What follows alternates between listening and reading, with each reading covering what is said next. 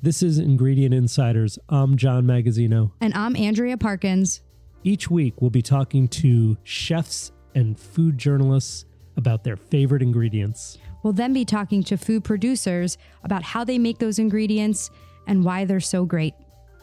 Today, we are getting our Greek on, Andrea. We are going to talk about Kalamata olives. Ooh. Are you an olive person? I am 100% an olive person. I feel really strongly about this. I remember my aunt took me to my first food show at the convention center in Philly. Yes. When I was 8 years old. And she said I walked around to all of the booths. What's a food show in Philly? Ooh, a food show in Philly. Well, a food show is a place where... Is that like going to the boat show? Yes, it's like going to the boat show, but for food. There were so many olive producers there, I'm sure you've seen it, like the Fancy Food Show or the New York Restaurant Show.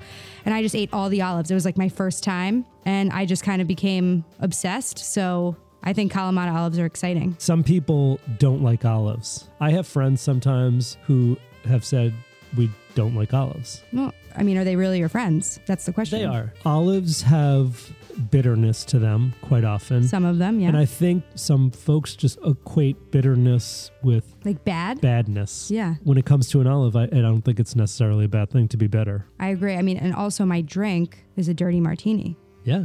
So I'm a big olive fan. So Kalamata olives, how do you use them? What do you do with them? I consider them more of a table olive. They're a great olive just to kind of put out on a cheese board or a nice dish as part of a spread. Love pureeing them for tapenade. Yeah. I love them in my Greek salad. Yeah, of course. What do you think of those black olives that come in cans? Is it bad to admit that I like them?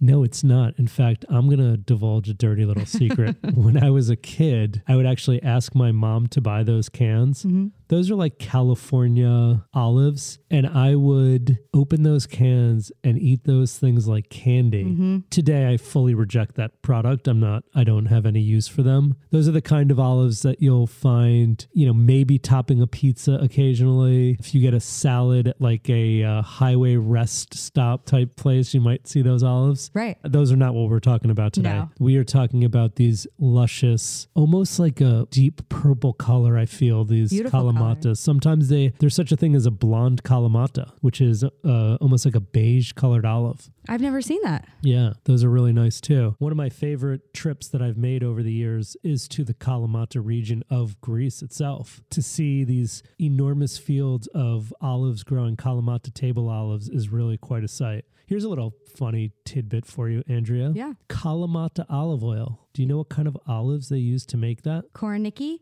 Oh my gosh, 100, A+. Ooh. Well done. A lot of people assume that the olive oil in the Kalamata region is made with Kalamata olives. Kalamata olives are not a good olive for making olive oil. No. Does not contain the right properties to produce oil. So they're considered a table olive. So we're excited. We're going to talk to Harry Siouras from Greece. That's our supplier of olives. Our area is famous for olive trees that cultivated for many years. I can say more than 100 years. Yeah, and we're going to be speaking with Chef Einat Admony from Balabusta, who makes one of my most favorite dishes in New York City, her fried olives with labna. She's famous for that. She's a great Israeli chef doing wonders in New York. I have 1.5 dish of olives right now. So the fried olives is people come especially to Balabusta to have that dish. It's funny because they really crave for that. Can't wait to talk to them both. It's going to be a great show. This episode is in partnership with The Chef's Warehouse and produced by Hey Now Media.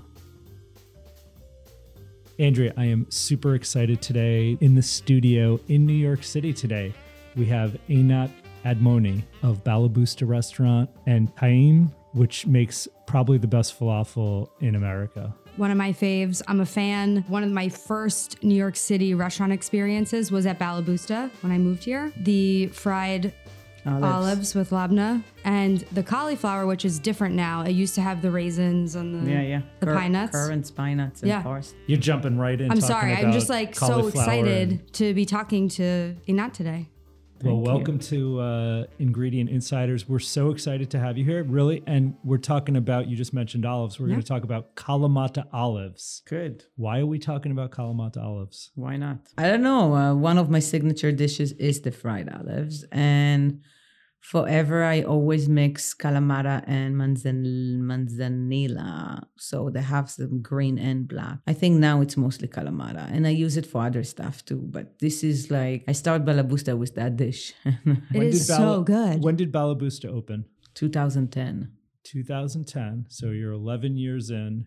Yeah. And we moved 2 years ago to West Village from Nolita. So you had a beautiful spot in the city now. Andrea and I were talking this morning, looking at a little bit about your history. You grew up close to Tel Aviv, and then you cooked in the Israeli army. Yeah. Was that like your introduction to cooking, or had you already been passionate about it? I was cooking forever. I was cooking since I remember myself. I grew up in a town, shitty town next to Tel Aviv called Bnei Brak. And my parents got very religious when we were young, and we had Friday night tradition. It's like Thanksgiving every weekend. And I always been cooking and helping my mom to prepare for Shabbat. So that's something like, since I remember myself, I was in the kitchen, cleaning rice, grain by grain, to peeling fava or break down cases of pomegranate, but I always been in the kitchen. The military, actually, I started as a driver, not a cook. Air Force, small division, young pilots, and I was the driver of that division. And back then, military for women was very different than today. There are maybe 3 different kind of jobs you can do. Mostly getting coffee to somebody. But I said, I can't.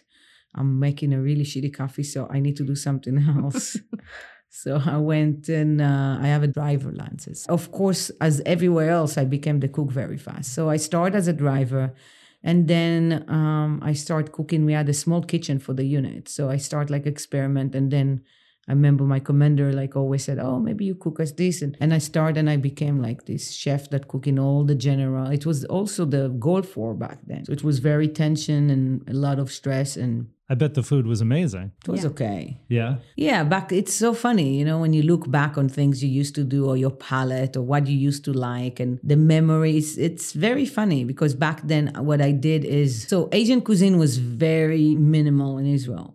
So I remember for one of the big meals for all the like high general in the Air Force, I made this roasted chicken, but like Chinese style. But what is Chinese for us back then? It's honey, soy, and garlic. And it's so funny today when I know so much about that culture and all kind of, it's funny how what I thought back then. It's great. When you say memories, kind of going back to olives a little bit, what is your first memory of olives? Oh, my mom picking up olives in the Galilee, in the trees, bring it back home every time and cure them forever.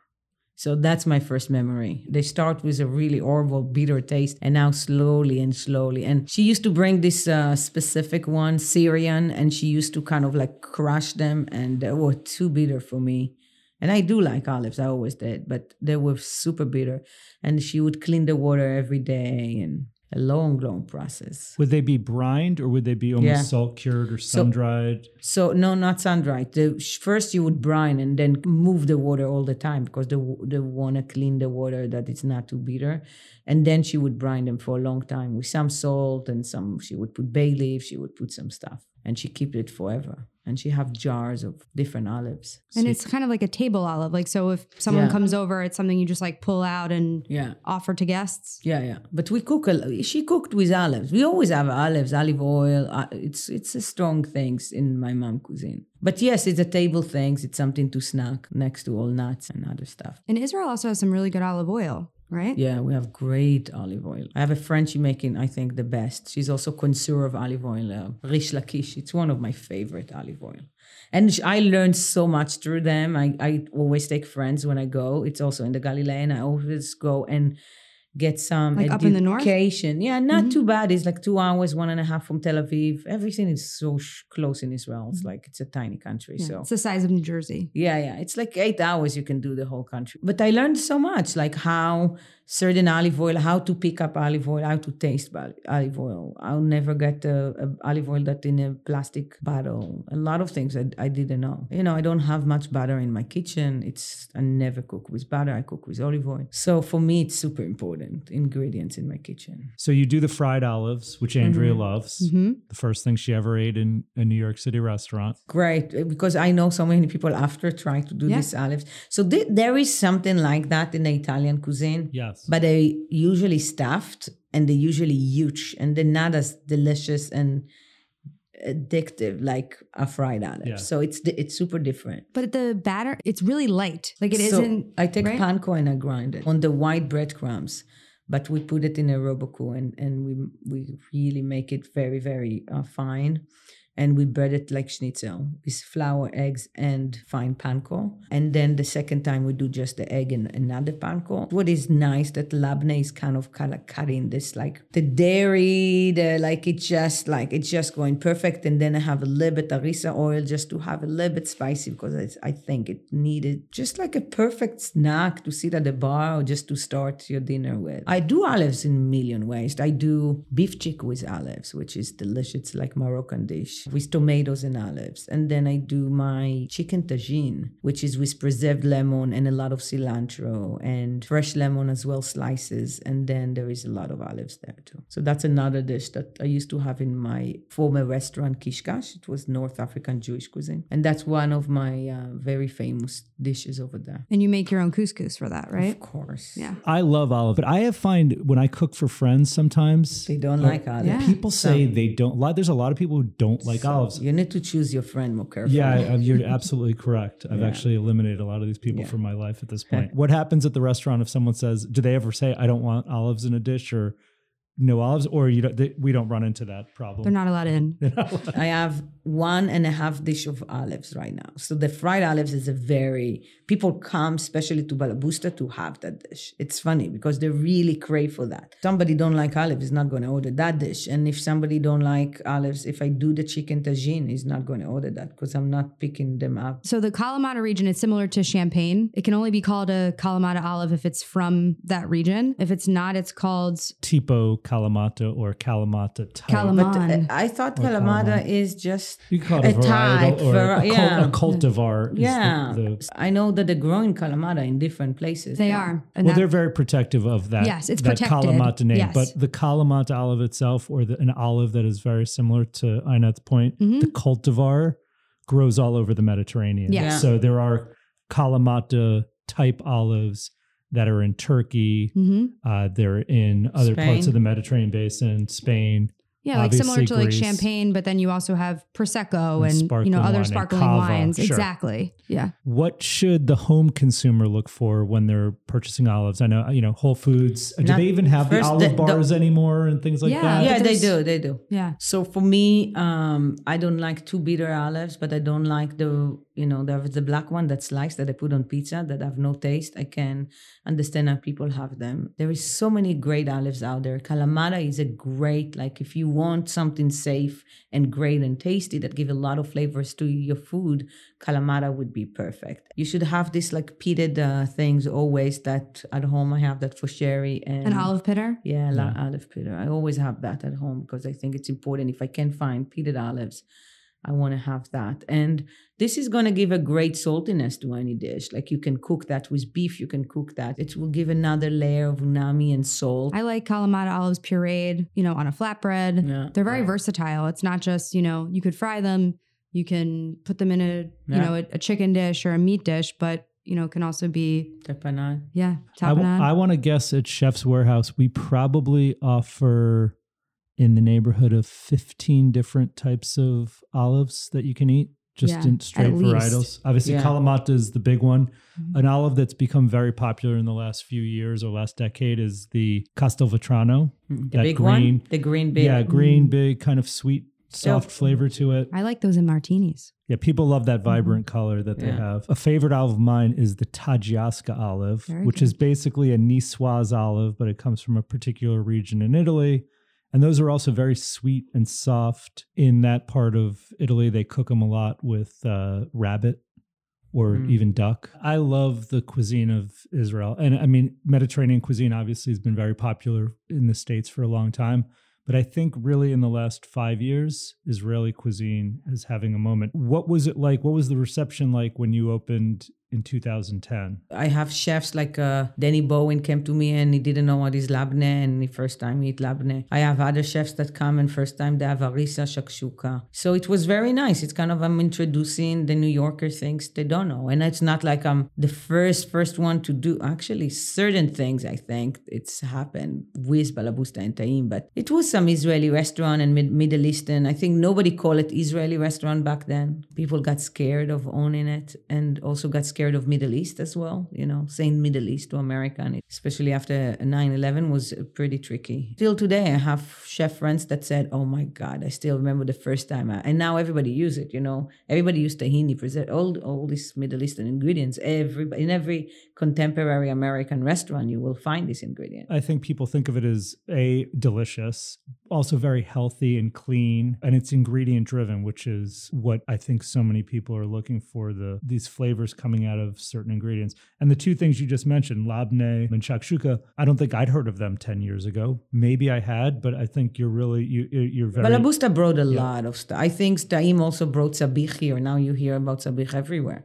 No one did sabich. And I check... Okay, tell me, because I don't even know what that is. Okay, so sabich is basically, it's a sandwich at Taim that is fried eggplant, hard-boiled egg, and then amba. And amba, it's a fenugreek and green mango chutney. It's actually Iraqi. Came through India. It's super interesting how it came to Israel as well. And when people talk about Israeli food and food appropriation and what is Palestinian and Arabic food, I always we have our own food too. Like sabich, it's something that a Jewish Iraqi guy brought from Iraq to Israel and developed that sandwich over there. And now you will see sabich almost everywhere. Every sandwich shop. Sometimes Gola call it different because the word is too hard to pronounce. Sabich? Sabich, yeah. It's my favorite sandwich in the whole world. Here's another thing. We're going to change gears. Andrea was telling me this morning that you have a side gig, a side hustle, and that you're now doing stand-up comedy in New York City. For 2 years now. Where do you do this? I want to do something for me because I'm very busy. I always work. And I said, okay, I want to do comedy. I love comedy. Do you have favorite American comedians? A lot, but I love lately Michael Che a lot. And I realized we have the same birthday. It's very exciting. I really love him. And what he stands for there is a lot of good ones. Jessica Kirson. I decided I want to do something for me. And I start a class and it's like 5 lessons, 3 hours each. So it's long. And then they give you 2 shows to do in a Comedy Cellar. And that was 2-3 years ago. And now just recently I did another one. So I did a new set. But at the same time, I'm also doing all the food for Comedy Cellar now. So I do all the consulting for the Olive Tree Cafe. And so I'm changing the whole food there. So it's actually working pretty cool. Oh, that's pretty funny. Yeah. Is it scary getting up on stage? It's the scariest things I ever did. And I did scary stuff. So you have Balabusta and Taim. You're doing the food at the Comedy Cellar. I know, Cook Unity, right? Yeah. How's that going? Amazing. My favorite company in the whole world. Talk to us about Cook Unity, Andrea. What is it? Because I know Chef's Warehouse works with them. Yeah, it's a great, really amazing concept. Beautiful. They have 30-something chefs, over 30 chefs now in New York. I'm opening next week, Chicago, actually. I opened already LA 6 months ago. They're curating, there is chefs in the commissary. Each one have his own cuisine and doing like 10, 20 dishes, rotating. And people just order packaging food that all you need is to put it in the oven. It's not frozen, oven or microwave. And I actually order for my kids. And so every week we have 6 to 8 dishes at home. It's inexpensive compared to everything else out there. It's a great ingredients as well. They really care. And the company is growing, run by an amazing CEO, Matteo. And it's nice to see, I deal with a lot of people in my life. And when you see somebody that growing and still stand strong to who he is and what he believes, it's such a I think it's given a platform for a lot of chefs who wanted to, maybe they can't open a restaurant. They don't have the funding to do that. Yes. So they have this kitchen. They can put out their recipes and, people can, buy their meals. I think it caught on. And now there's a whole plethora of celebrity chefs like, Einat. Yes, it's nice. I think it's helped a lot of chefs, including myself, when things got really tough, gave us a little bit leverage to, the income that I can make from Cook Unity. It's outrageous. It's something you never see in restaurants. What's next for you? Wow. I'm writing a book now, a memoir actually, for a change. Is this your third book? Yeah, but I have a crazy story behind me. So I really was thinking for years if I want to actually open it up and tell my story. And then I decided last year that I should, because this story can actually be very inspirational and very helpful for a lot of women and men. So I'm going to start that. Yeah. I'm very intrigued by that the book, right? That little memoir sniglet you just shared. Yeah. Read on your website, after growing up in Israel, it says you were a gypsy in Germany. I love that word, a gypsy. Okay, so after the military, every kid saves some money, or you have parents with money, and they're going to travel. And basically they're going to India or South America. And I decide that I don't have any money. So the best I could get is to Switzerland. I hitchhike from Switzerland to Germany. The idea is that I'm getting to Germany to a company and I'm working, selling stuff on the street. That's the plan. That's what I did for 4 years. Wow. Selling a lot of different things. It started back then with pictures, and then it was ties, and it was many different. Every time it was something else. So what was the shift to becoming a professional chef? So after 6 years of traveling and realized I need to do something. So I said, what I can do that I never get bored, and cooking came very easy. Like that's something I always love. I went to culinary school, and it was 10 months. That's the whole program. A very famous culinary in Israel, Admony, and 10 months, and even the 10 months for something I love look almost too long. And then I worked in the best restaurant in Israel back then. It's just changed. It was a very famous restaurant called Keren, one of the most prestige restaurants in Israel. And the chef just changed a lot of people changed back then from French old cuisine to like local, something that we didn't have 20 years ago and 25 years ago. Andrea, have you been to Israel? I'm dying to go and eat in Israel. It's incredible. Amazing. What is nice that you don't need to pay so much to eat amazing food. There's so many pops and mom places, so many like street food carts, and so many like amazing, like almost everywhere you would go, any cafe, there was good food. And that's how I like to eat. I want authentic. My favorite home. meal though, in Israel is breakfast.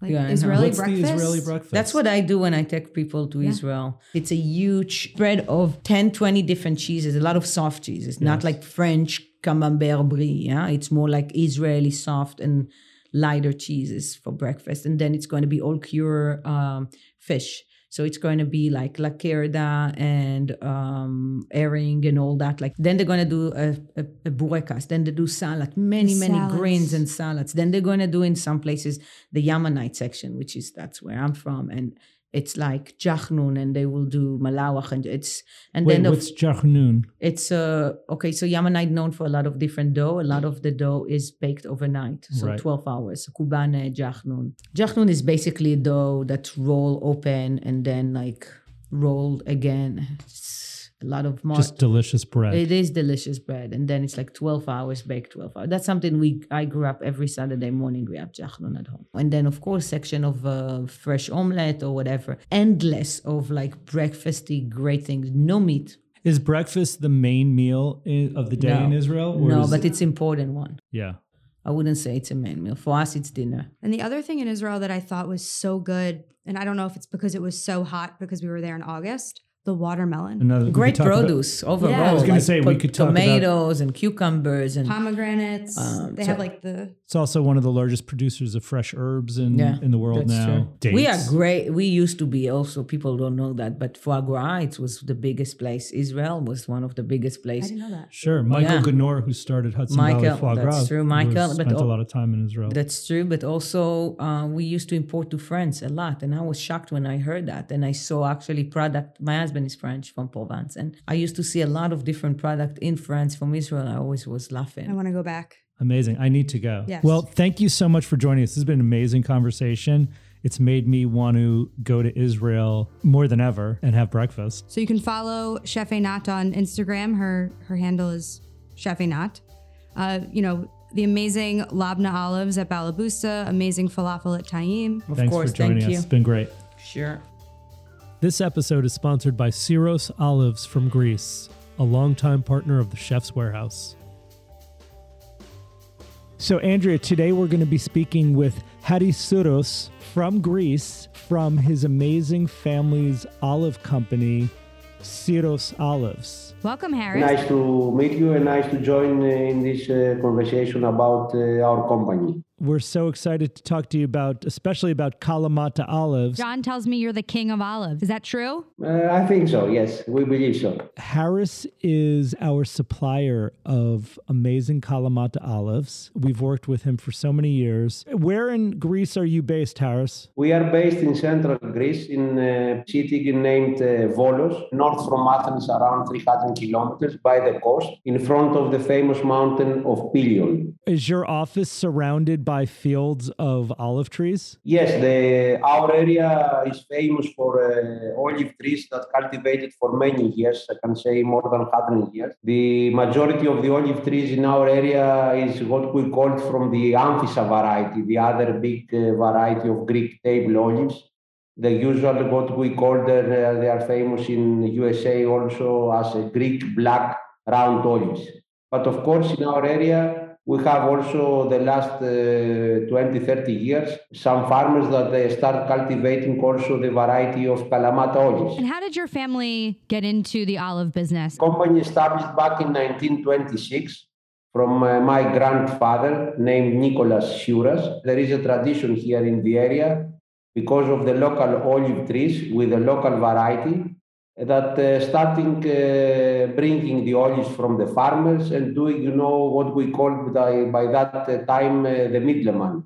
So he started involved taking the olives from the farmers and trying to sell them to the local traders, processing also by himself the olives in the old traditional facility and trying to sell the olives in the local market here. He expanded his facility and started doing also exports beside the local variety of the olives, doing also other varieties like the green olives or the Kalamata to the rest of the European countries. And at this moment, I can say that the company every year processed more than 9,000 to 10,000 tons of the main varieties of Greek olives and exported to most of European countries, Australia, USA, with a total revenue of exports more than 95% every year. That's amazing. So this is a family business. 96 years you've been together. First of all, Andrea and I want to come to Greece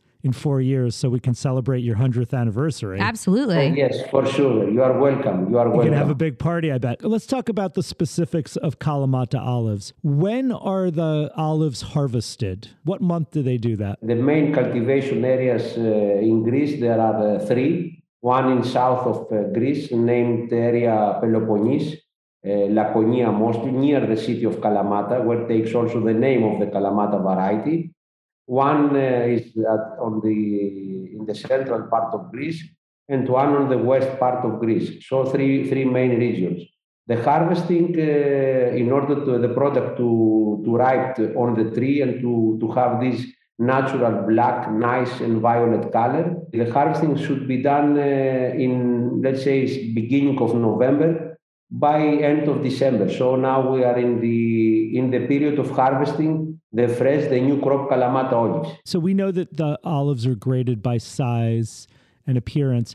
Sometimes I see Kalamata olives that are a very dark, deep purple color, or I think it's purple. And then I sometimes have seen them where they're almost like a blonde color, like a lighter brown tan color. Which is the better? Is it better that they're a darker olive or better that they're a lighter olive? I've always wondered this. What you mentioned is exactly what comes as a result of the naturality of the product. Kalamata is a naturally fermented and naturally ripe olives. That means that the color of the finished product that the consumer sees is the color that obtained originally on the tree. There is no any chemical procedure in order to help or to improve the color of the product. So it's pretty much based on how ripe the fruit is. You're waiting to pick the fruit until it's that purple color. This is depending very much on the weather conditions during the autumn, because the fruit from summertime, when started, after the flower to have the fruit on the trees, the fruit at the beginning, it is green color. And then the farmers, they have to wait during the autumn season.